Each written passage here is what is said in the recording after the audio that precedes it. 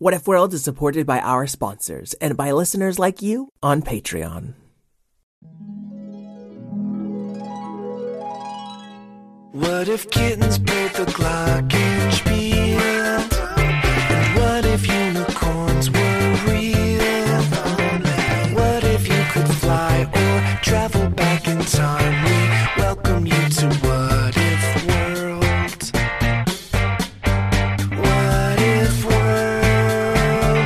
This is What If World.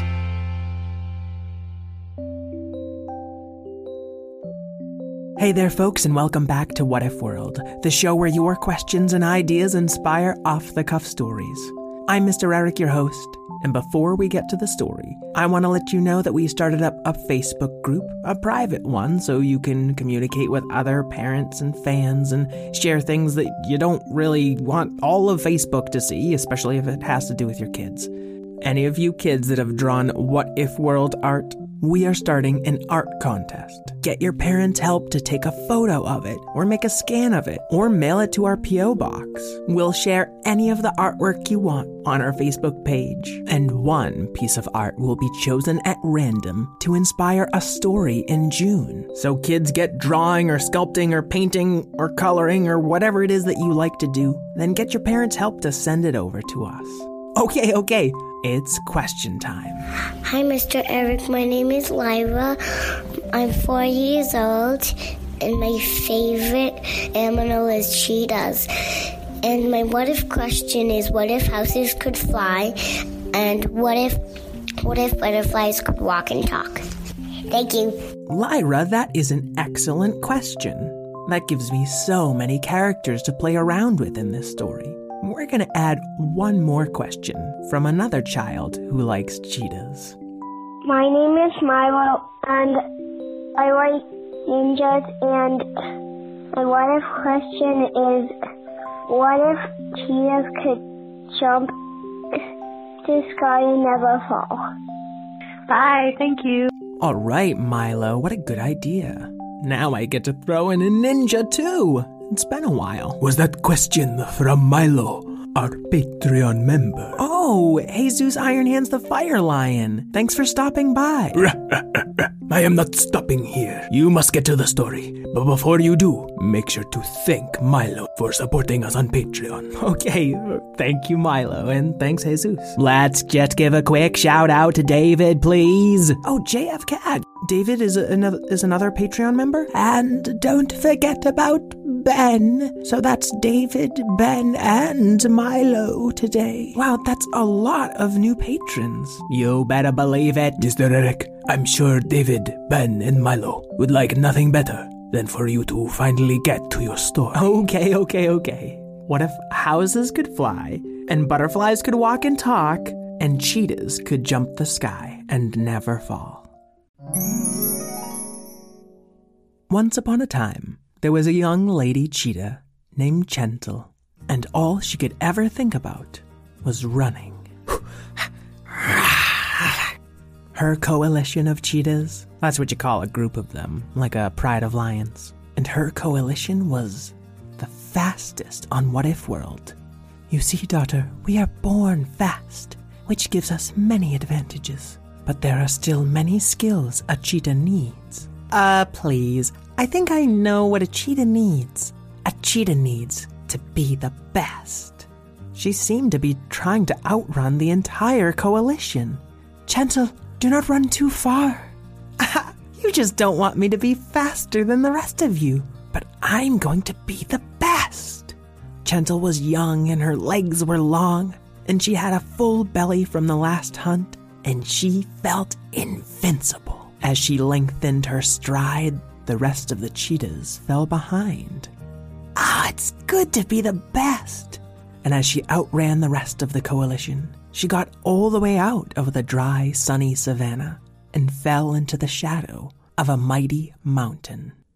There seemed to be some figures dressed in black, trying to scramble up its side.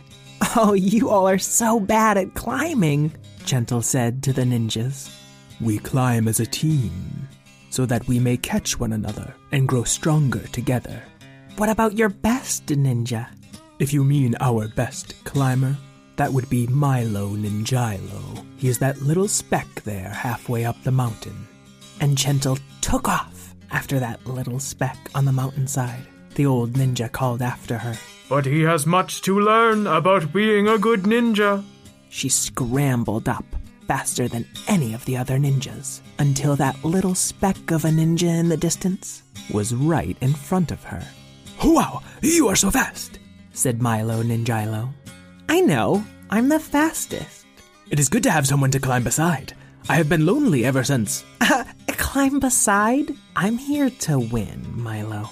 The ninja had claw-like tools on his hands that helped him climb as fast as any cheetah she'd ever seen. But Gentle's belly was still half full of food, and her legs were long and her claws were sharp. And as she reached from stone to stone and scrambled up the mountainside... Hey, where are you going? I thought we could be friends. Oh, right. You just don't want to lose the climbing race. Well, you have bested me. I guess it's time to return to my clan. It's so lonely up here. Sorry, can't hear you from way up here, said Gentle. And to Milo Ninjilo, she was little more than a spotted speck dashing up the mountainside. Her stomach gave a grumble, but it was still a quarter full as she burst through a patch of wildflowers near the top of the mountain. Hey, watch it, said a little butterfly who seemed to be walking around on the ground. You watch it, said Gentle. What business does a little butterfly have walking around on the top of a mountain? See, no butterfly ever flew up this far before, so I thought, Butterflyra, you're gonna be the first. I don't get it. If you're the best butterflyer ever, then why are you walking around on the ground? I'm just so tired, said Butterflyra. See these flowers up here, they got hardly any nectar, and I don't know how I'm gonna fly all the way back down.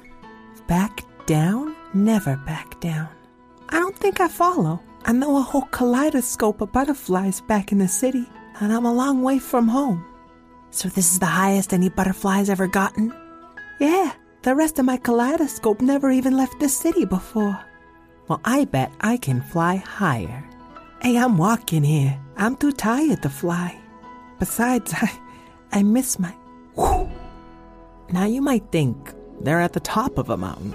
Where else is there to jump? But Gentle still had a quarter full belly of food. And with a stretch and a push and a leap, she was in the sky. Her jump kept going and going until she hit the clouds and broke through them too.